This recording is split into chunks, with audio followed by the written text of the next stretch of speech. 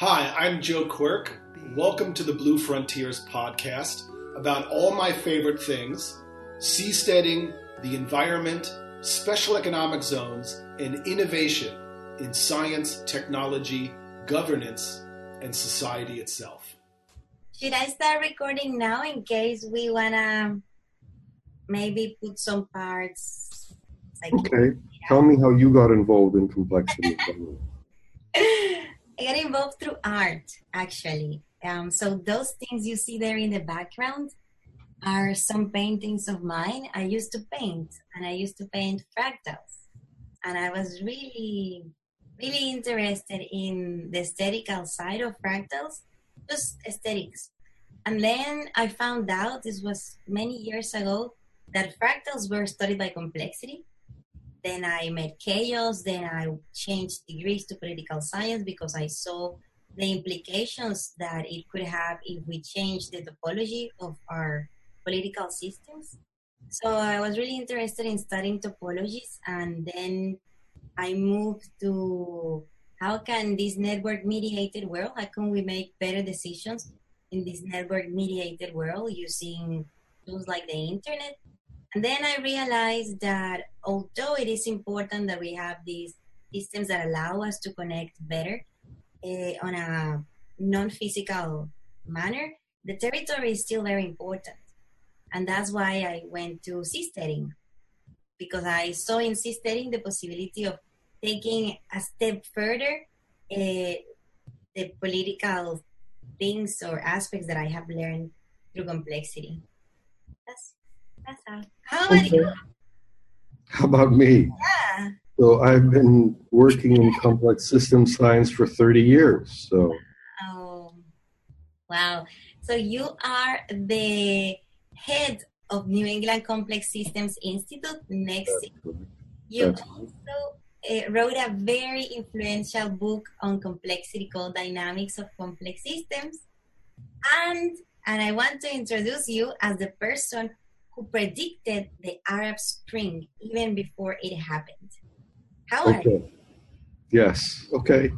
Yes? Yes. I mean, we sent a report to the government saying that there was a high chance of social unrest and political instability, and it happened. And what happened with the report? I don't think very many people looked at it, Wow. But the main thing was that the prediction was very directly based upon the challenge of increasing food prices. Yes. Tell us a bit about the link between food prices and riots, for example.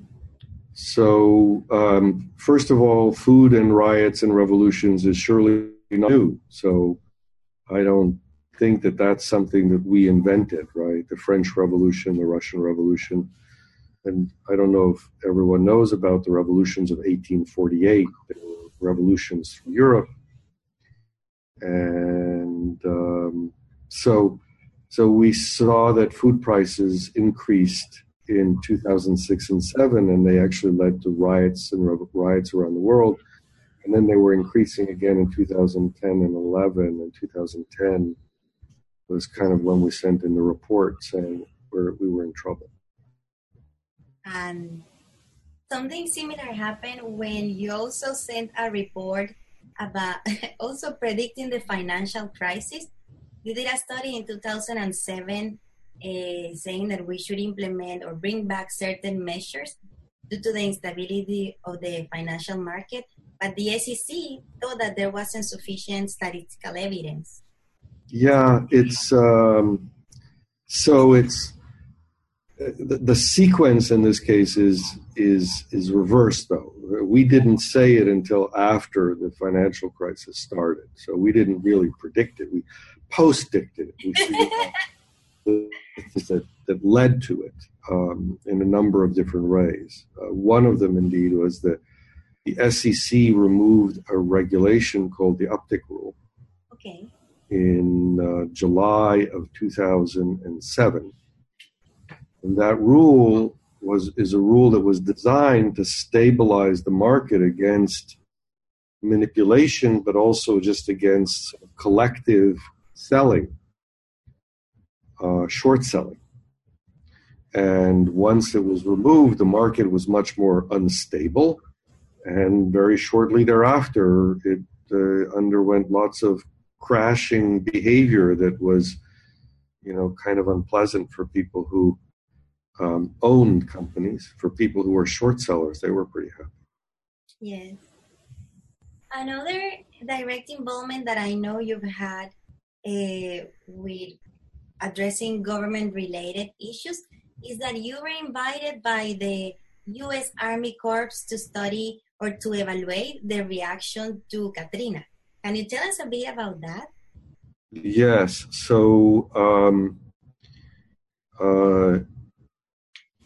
to be clear, the Army Corps of Engineers that are responsible for dealing with major flooding, and in particular had developed the systems of levees and so on in New Orleans. And then once Katrina happened, they created an entirely new set of interventions.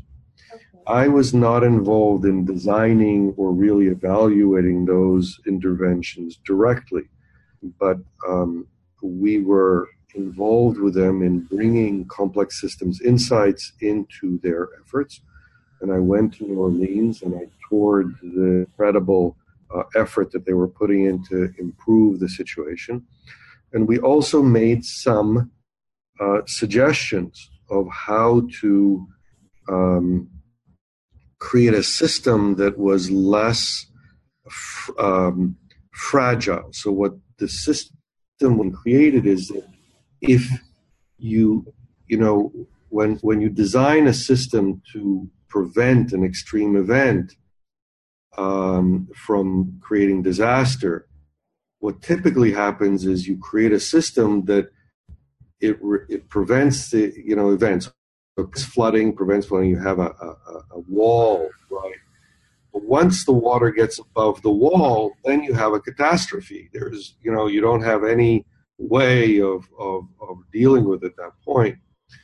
And what we suggested was that the system be designed so that once you get to the point of flooding, that it not catastrophically fail. We call it soft failure. Yes. So the idea of soft failure is that you don't have to make it rigid so that once it fails, you have catastrophe. You make it fail gracefully so that at the beginning of the failure, you can still deal with it and not have a catastrophe. That also, that type of complex systems engineering that is adaptive also helps with scalability and therefore with management, right? With the management of the response. Yes. The scaling behaviors of systems are pervasively important in understanding complex systems. How they, what happens when you look at larger and larger parts of a system, or what happens as you look at dimensions of a system as you increase it. The response to flooding is one of those dimensions. And as you are very well aware, the traditional science is focused on single scale behavior, and that's means that sort of below that scale things are smooth, and above that scale things have a particular structure. One of the key discoveries in complex systems and the roots of complex systems are fractals that don't have a characteristic scale. So you can look at them at many scales and they look kind of the same. And more generally, what we have been working on and thinking about is multi-scale understanding of systems, where you think about the system in scale. because, for example, people are not scale invariant. People have a certain size. You don't have tiny people and bigger people. And our muscles are not multi-scale, really. We have parts of us are kind of multi-scale, like the vascular network is like a tree that has many different scales. But there is a characteristic scale of the smallest blood vessel. So in all of the cases, their scale is an important dimension, but you have a mixture of scales that are particular scales and fractal type behavior or more elaborate dependencies as a function of scale. So that's really totally an essential part of thinking about complex systems. So this reminds me a lot of the subject or the main work that we do at Blue Frontiers, which is, so basically seasteading consists on increasing the capacity of human societies to adapt in the face of one very eminent and eventual, unfortunately, large-scale crisis, which is flooding sea level rise. Sea level rise, and how can we create coastal communities that are less fragile in the face of this unfortunate future. So basically in seasteading, we design systems that are modular so that we can build and expand in a scalable way, depending both on the environmental conditions of the specific place, but also on the political conditions. It's really interesting. So if you have these self-assembling platforms and let's say people in this cluster are not satisfied with how the governance is being provided, governance as a service, not as we know them today, then this cluster or platforms in this cluster would move to a different place. And that also creates a dynamic geography. I want to ask you, what do you think of the concept of dynamic geography and trying to improve decision making by means of floating with your own houses or platforms? So one of the questions that so having modules enables you to rearrange them and to create other structures. But modules are also having a particular scale. Yes. So one can ask whether that scale is serving the challenge of the multi-scale structures that may be needed. And the answer is, not so simple to address. But in general, systems are formed out of some form of element that is combined in different ways. But to think about the modules as homogeneous is different.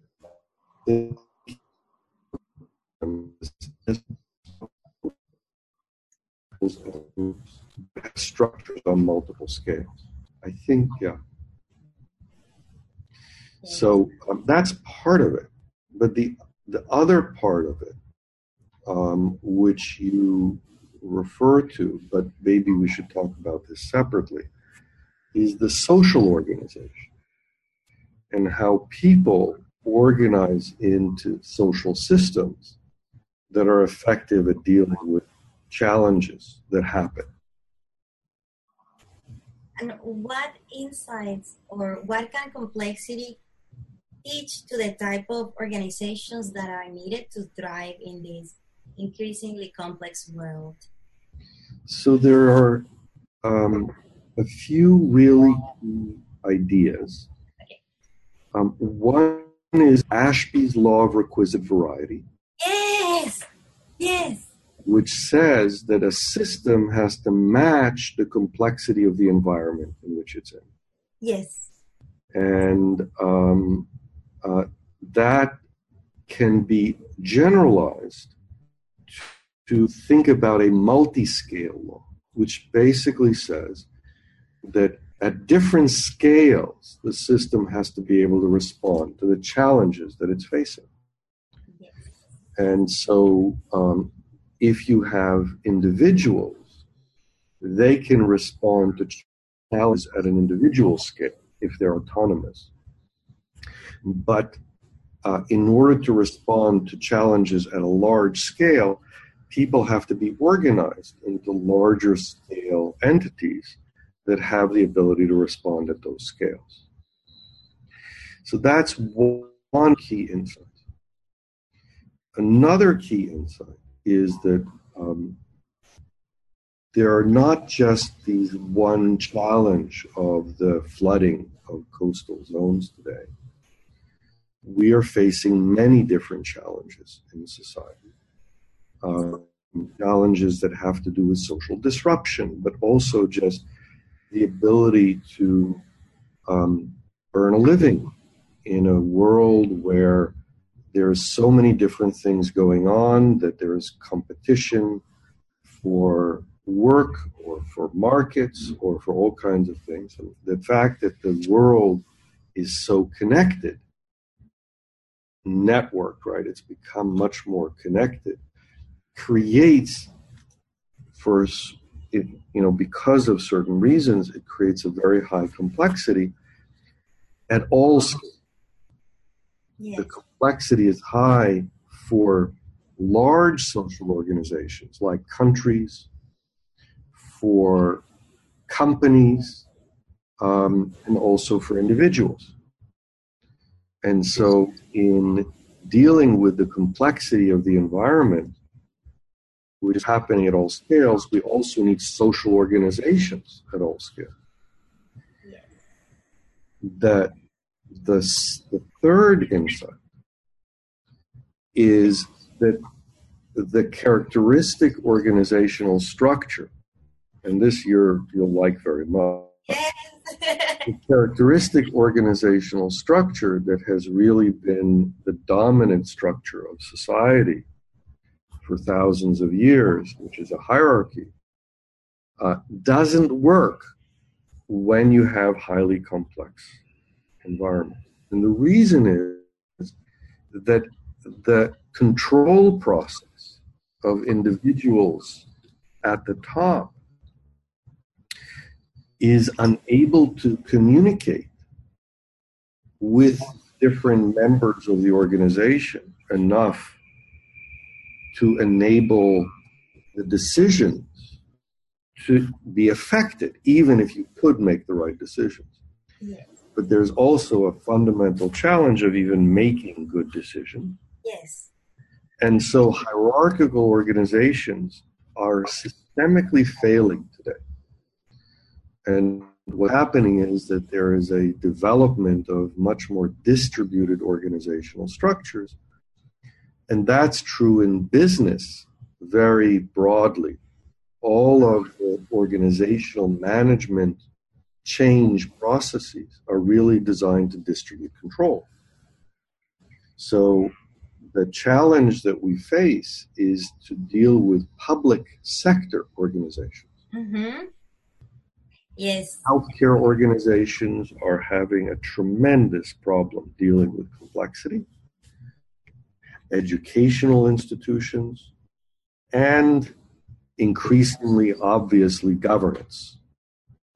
And that means that we have to find new forms of governance that will enable us to deal with higher complexity environmental challenges. But here's a point that is different from what you said, which is that the flooding is not really a high complexity challenge. There are local correlates to it that may be complex, but it's a large scale thing. So for that, central control might work. That's what, the melting of the polar ice caps is something that could be dealt with by central decision making. Yes. And similarly, organizing people to deal with, the challenges of climate change. To first order, it's a large-scale challenge and not really a complex challenge. So most of those kinds of issues don't compel us to think either in terms of distributed control or in terms of alternative governance structures. But that doesn't mean that we don't need them.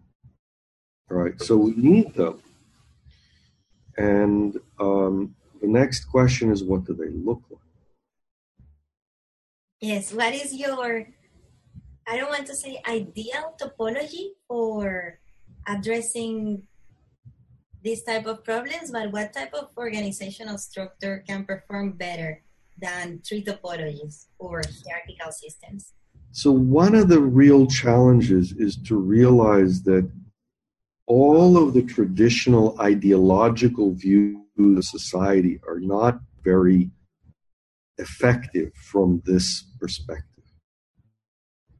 And that includes, dictatorships and communism. It includes democracy, because democracy is representative. So you put someone in charge, whether they're put there by right of king, of inheritance, or whether you put them by a committee or a small group like in communism, or whether you have a voting system like a democratic election, they all kind of put someone in charge. So, it used to be in the old world where things were simple. If you had a problem, you solved it by putting someone in charge. Yes. Today, that doesn't work. On the other hand, other ideologies that focus on individual autonomy and independence are also not effective, because individuals can only deal with individual level challenges. And they also are limited in the complexity that they can bring to bear, just like hierarchical organizations, because there's only one person who's making decisions. So I don't know. I mean, some of the ideas that you're working with in your organization are of those kinds. And so the question is, what do we really need? And the answer is, we need to understand what complex organizations really look like. And one of the key things is they're not homogeneous. People are not the same in a complex social organization. They're different. Yes. Different people are different. By the way, I think it's kind of obvious that different people are different, right? I used to think so too, but it turns out that people don't think that diversity is an actual characteristic of human social systems. So I think we have this respect in certain parts of the world for individual autonomy and differences of opinion, but it turns out that that's not even enough. What we really need is multi-scale differences, which means that we need to have individual differences, but also group differences. Yes. All the way up to the scale of civilization as a whole, which, if you think about it, is actually what we have. We just are kind of upset by it for some reason. At least many people are upset by it. Because kind of we believe, if something is good for me, like democracy or free rights or, whatever other kind of idea we have about what makes life better or good or just or so on, we tend to think that everyone should adopt that approach because, well, if it's the right thing, then everyone should have it. But different people have different ideas about that. And not only do they have it at the level of the individual, like, hey, I like to go to, basketball games and you like to go to soccer games. Yeah, apparently, they do. And by the way, maybe it's not soccer, maybe it's not basketball, maybe it's football, or maybe it's baseball, or maybe it's something else. But whatever it is that we individually are choosing to do, the fact that we have those differences is not enough. What we have is we have groups who believe in different ideas that are going to do different things and are doing different things. And divergence of ideas in the world is growing and not shrinking, which is kind of surprising when everyone is talking to each other, right? Because you might think that as everyone starts talking to each other, they'll all come up with the same idea because they will influence each other. And that, in fact, is a really important model of how social systems work.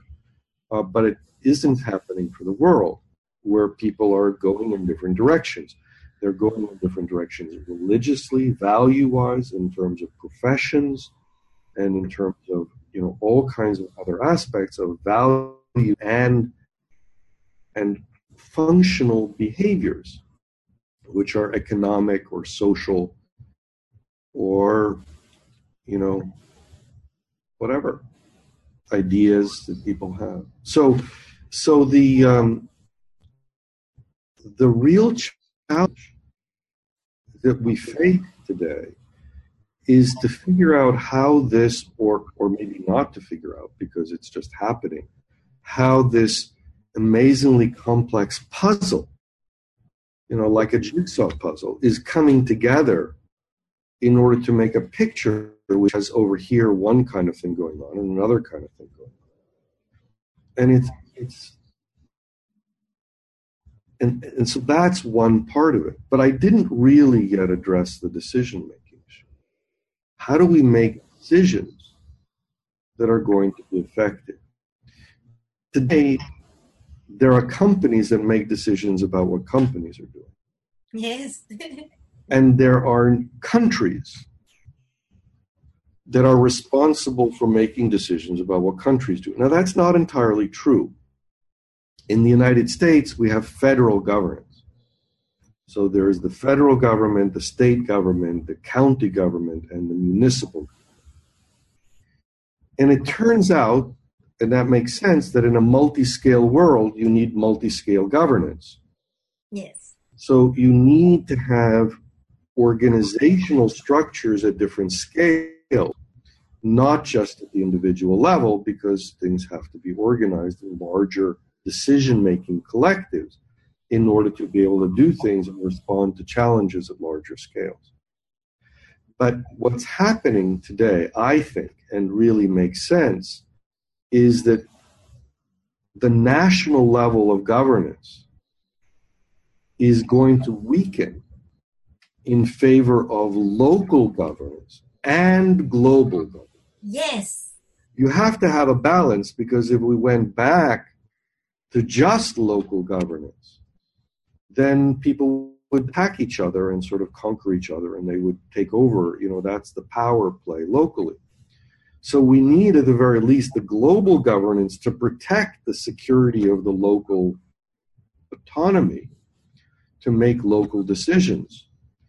And that's a really key challenge, because we don't yet have that global system. And there are many other things, like maybe climate change, maybe other things that are happening at a global scale, like the food prices issue that we talked about before, because food is a global thing. And the markets are a global thing. So there needs to be some decision-making at the global scale. And a fair amount of the decision-making that's now maybe at a national scale, like in places where the governance is not functional, which may include the United States, but may include other places like Syria and Libya. And there are people that are trying to break up Spain and, all kinds of places. And people are really worried about it. But part of the point is that the devolution of power doesn't have to be national in its arrangement, right? It doesn't have to be absolute, or it isn't appropriate that it be absolute. And the U.S. has federal government, so does Switzerland has federal governance system, and many other places could benefit from those examples. From my scientific studies, don't really know what exactly decisions should be local and what decisions should be global, but you can get a first stab at things by looking at what people care about locally that they value, like municipal ordinances and where to send their kids to school and stuff like that. and whatever public space issues have to be balanced between the local groups. So we've actually done a very direct study on ethnic violence. Yes. What we found is that there is a particular scale, a size of a community, that if you have a mixed community inside that size, people kind of get along. And if you have a very large community of one type, like one ethnic group or one value system, let's say, or one language group, all kinds of identity, then people arrange their rules so that people are happy within that value system. Yes. But if at exactly that size, which is about 20 kilometers, you have a patch and it's surrounded by people of other groups, then you have conflict because people try to impose their values in the public sphere and other people are interfering. And it turns out that you can solve that problem, and it's been done in Switzerland, by just making kind of local political autonomy or creating boundaries like mountains or whatever, barriers, so that the local group has enough local autonomy to have what they want in their area. But it's still a collective thing. It's not at the individual level. It's really a collective entity. Yes. So that begins a discussion. There's one more key part of the discussion. Okay. So the other key part of the discussion is, how do you have global governance, or even how do you have sort of some degree of national governance, or even how do you have any kind of local governance if the complexity is so high? In fact, it goes all the way down to, how do we deal with the world as individuals if complexity is high? Remember, because that's still a challenge. What is your answer? So it turns out there's only one answer. Okay.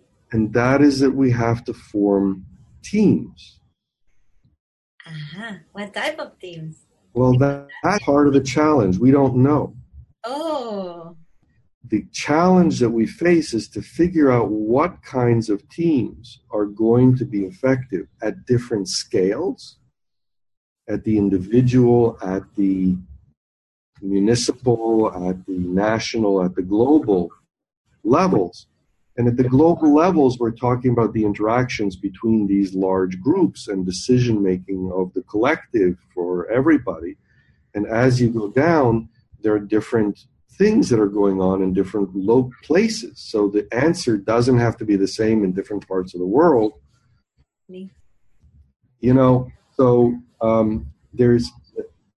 That's the challenge that we face. So if you want to engage in a challenge, then, that's what we have to do. Yes. This reminds me of the extrapolation that sometimes is done in complexity from the behavior of biological systems with human social systems. And I know that not in all cases it applies directly, but what can, for example, cell biology teach to political decision making? Well, the model that captures the ideas that I've been talking about, which is it is a biological system that satisfies these constraints that we've talked about, is really the properties of a multicellular organism, or of a cell of its organelles.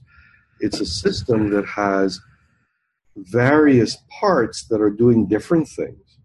You can think about the biological behavior of cells as being corresponding to the value systems of people, which affect their behavior and decision-making choices. And tissues are making decisions, and all the time, about what they're doing together, and cells are doing decisions about what they're doing individually. Yes. But the cellular organization into a multicellular organism creates the opportunity for collective decision-making, like in the brain, the neural system is making decisions it's centralized in a sense because it's not everywhere in the body is not the same, and not each cell does exactly the same thing, right? Or same kind of thing even. But together, the brain with 10 to the whatever it is, 15, 14, 16 neurons is a system that makes decisions that are more complex than any of its cells could make. And that's the kind of organization that we need today to make decisions for the human social collective.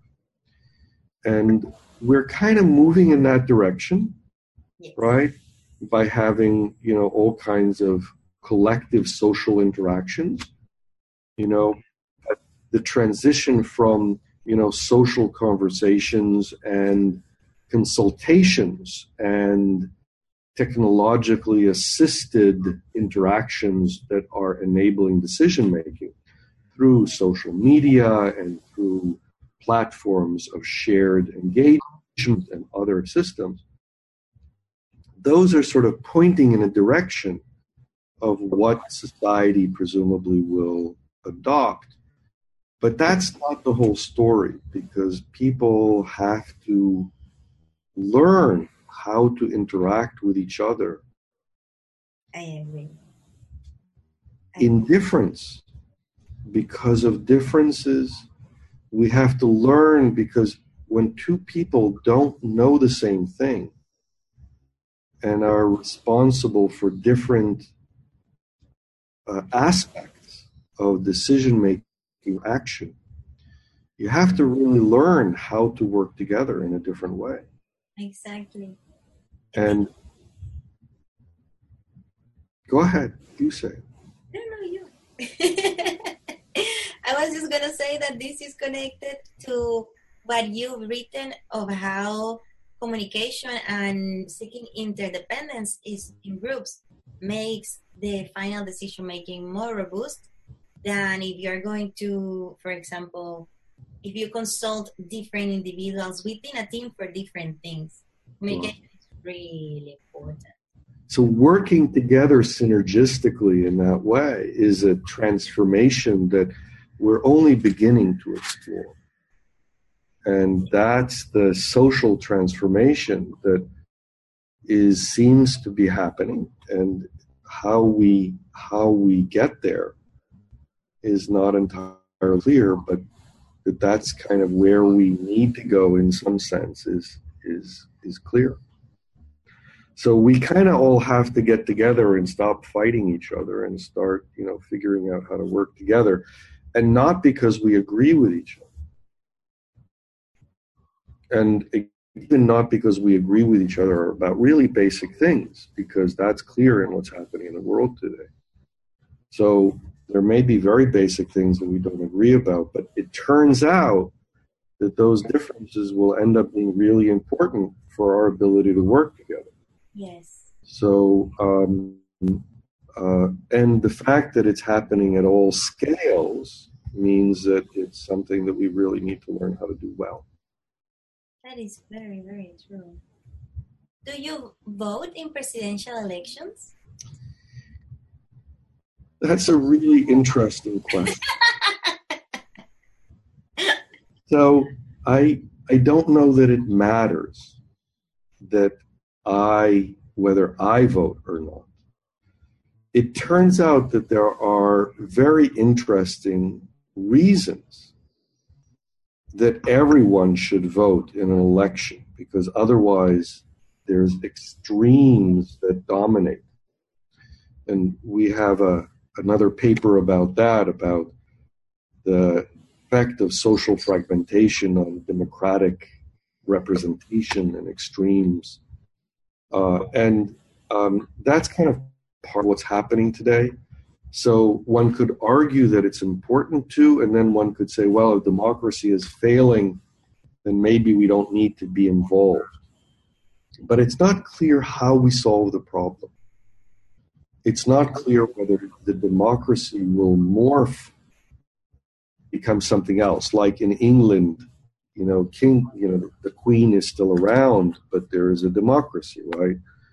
maybe the democracy will stay around, but we'll kind of figure out a way to make something else be the way of power and the system decision making happens. But there are other possibilities that the system will collapse. One thing that I will say, and this again is that we've written papers about this, that violence ultimately can't be the way the revolution happens. No. Because violence destroys structure. And when structure is destroyed, the default is to create the simplest structure, which would be a dictatorship. Exactly. And so we have to transcend the governance structures and the other social structures that we really have relied upon and have served us well in some ways, at least up until this point. But in transcending them, hopefully we get to a different context. And there are some really important ways to understand that different context that may help in thinking about it. One is that it's a context where individual value is more respected than in a democracy. Right? One of the reasons that we consider democracy to be important is that it values individuals as opposed to a dictatorship or communism, and therefore we believe that the well-being of individuals is promoted in a democracy over other governances. I would hope. One might hope. It's not always true, by the way.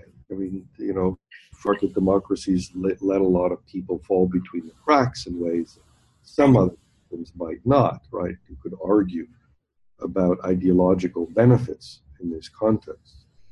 But the point of a complex collective is that it relies upon the individual in order for its health and well-being to be in existence. Now that's a complex statement in itself, right? But in doing so, it has to support the individual's health and well-being. And so individuals to be valued and their capabilities have to be, let's call them exploited. Exploited is a bad word, right? But the positive side of it is that individuals in doing what they do well and can contribute to society can be fulfilled, right? The relationship between their capabilities and what they are doing should be proximate. Yes. So the fact that individuals are different from each other or have different values, that has to fit with what they're doing. Because the collective benefits by having the individuals do the things that they do well in the context of the collective.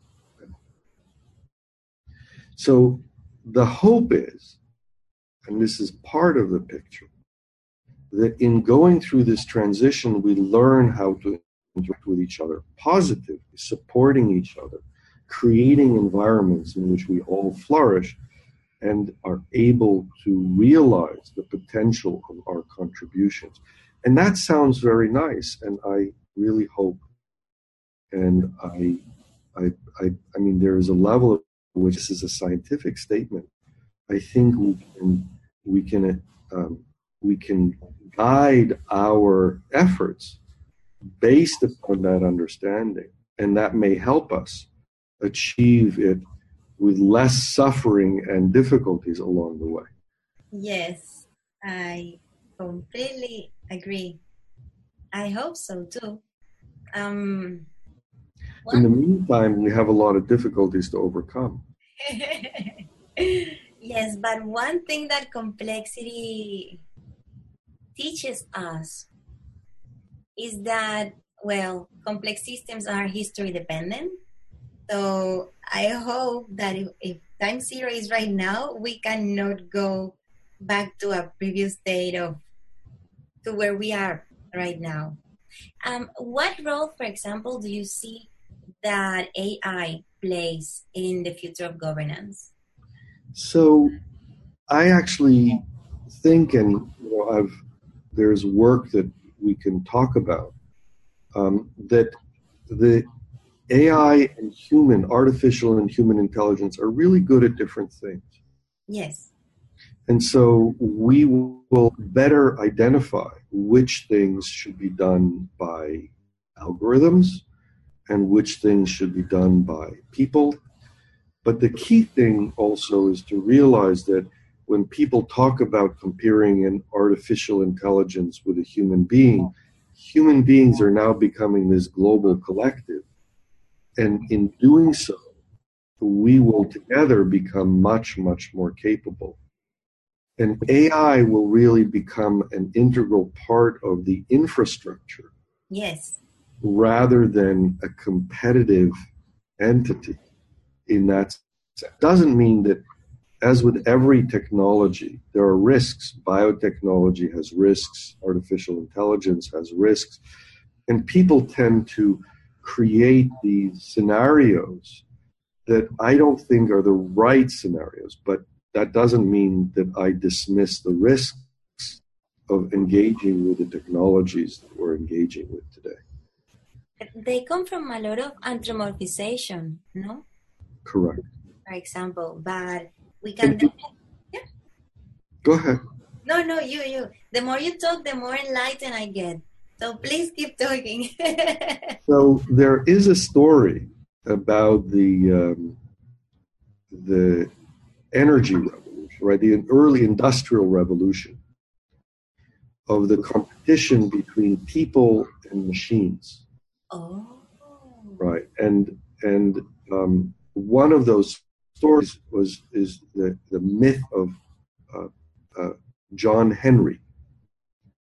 If I remember correctly, John Henry was the one who was very capable of building railroads. So he would take a big hammer and bang the nails into the ground to hold the tracks in place. Okay. And the story is that when they created machines, these are, machines that would hammer the nails into place, they created a competition between John Henry and this new steam engine. And they hammered all day and whatever, and then John Henry won, but he fell dead. Right. So it's a sad story, but the message of the story is about the replacement of people with machines. And the idea that people are going to be replaced by machines has been around for a long time. Now, today, we know that steam-powered machines are good at things that people do, some things, but that people are also capable of other things. Yes. And my understanding is that that idea also applies in what we call artificial intelligence. Yes. That people are good at different things than machines, in this case, universal computing machines. Exactly. And that what we will learn over the next few years and decades is how to separate the kinds of things that people are good at from the kinds of things that machines are good at. But the ultimate system is a combination that will combine the things that people are good at, just like we're combining the things that different people are good at and the different value systems that people are good at. We will also combine the things that people and machines are good at in a way that will benefit the system as a whole. Exactly. We tend to see, same with the environment, we tend to see as isolated from us humans, but when it comes to technologies, we live in a social technical world. We create our technologies, it influences us, then we create new technologies based on that. There's feedback loops. Sure. Positive ones. So we should, whenever we come with catastrophizing theories about the future, we should always remember that it's us. That's also why the programmer is really important. But that's another discussion. How about in terms of cyber security, for example? Now that we are talking about Well, the short answer is that cybersecurity is a domain that we haven't dealt with very effectively. Mm-hmm. We've kind of created a system where security is mostly impossible. And so the underlying structure of the system is really something that has to be changed. We have a paper on that people can look up. What is your view on technologies like the blockchain?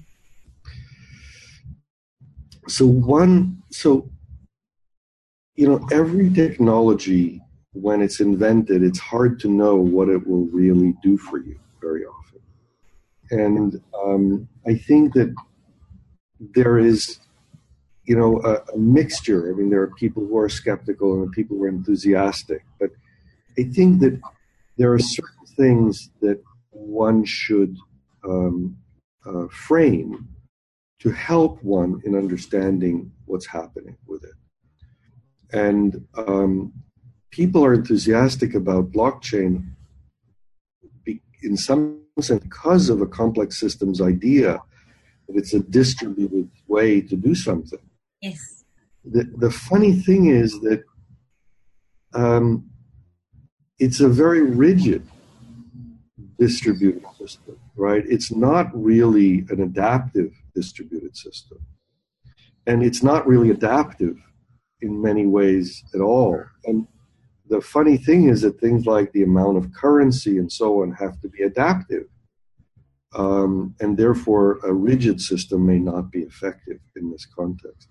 Now, so my impression is that people are thinking about it kind of in the wrong way for many purposes.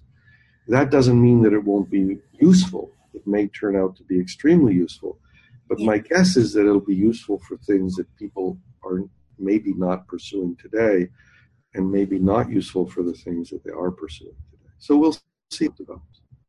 Yeah, I was looking today at how many nodes hold more than 50, hold at least or more, I don't recall well, 51% of each one of the main cryptocurrencies, and the number of nodes is still very, very, very, very, very small. Sure. Yeah, so I agree. Hi, Yaneer. Thank you. I think our time has finished, but you can judge by how the sun is on my face that throughout this conversation, thanks to you being here, our amazing guest, I just became more enlightened, and I'm sure our listeners too, even if they are just listening to us instead of watching us. But thank you very, very, very much for your answers. It's been a pleasure to talk with you. No, it's been more the pleasure mine. I really appreciate it. Thank you. Thanks for joining us on the Blue Frontiers podcast. To learn more about our work and find out how you can support the project, visit blue-frontiers.com or visit our social channels. You can like us on Facebook, follow us on Twitter at Blue Frontiers, or shoot us a note via our website. If you learned something and enjoyed the show, tell a friend or leave us a positive review on iTunes or wherever you're listening. Don't forget to subscribe to our show and remember to join us for the next episode. See you next time.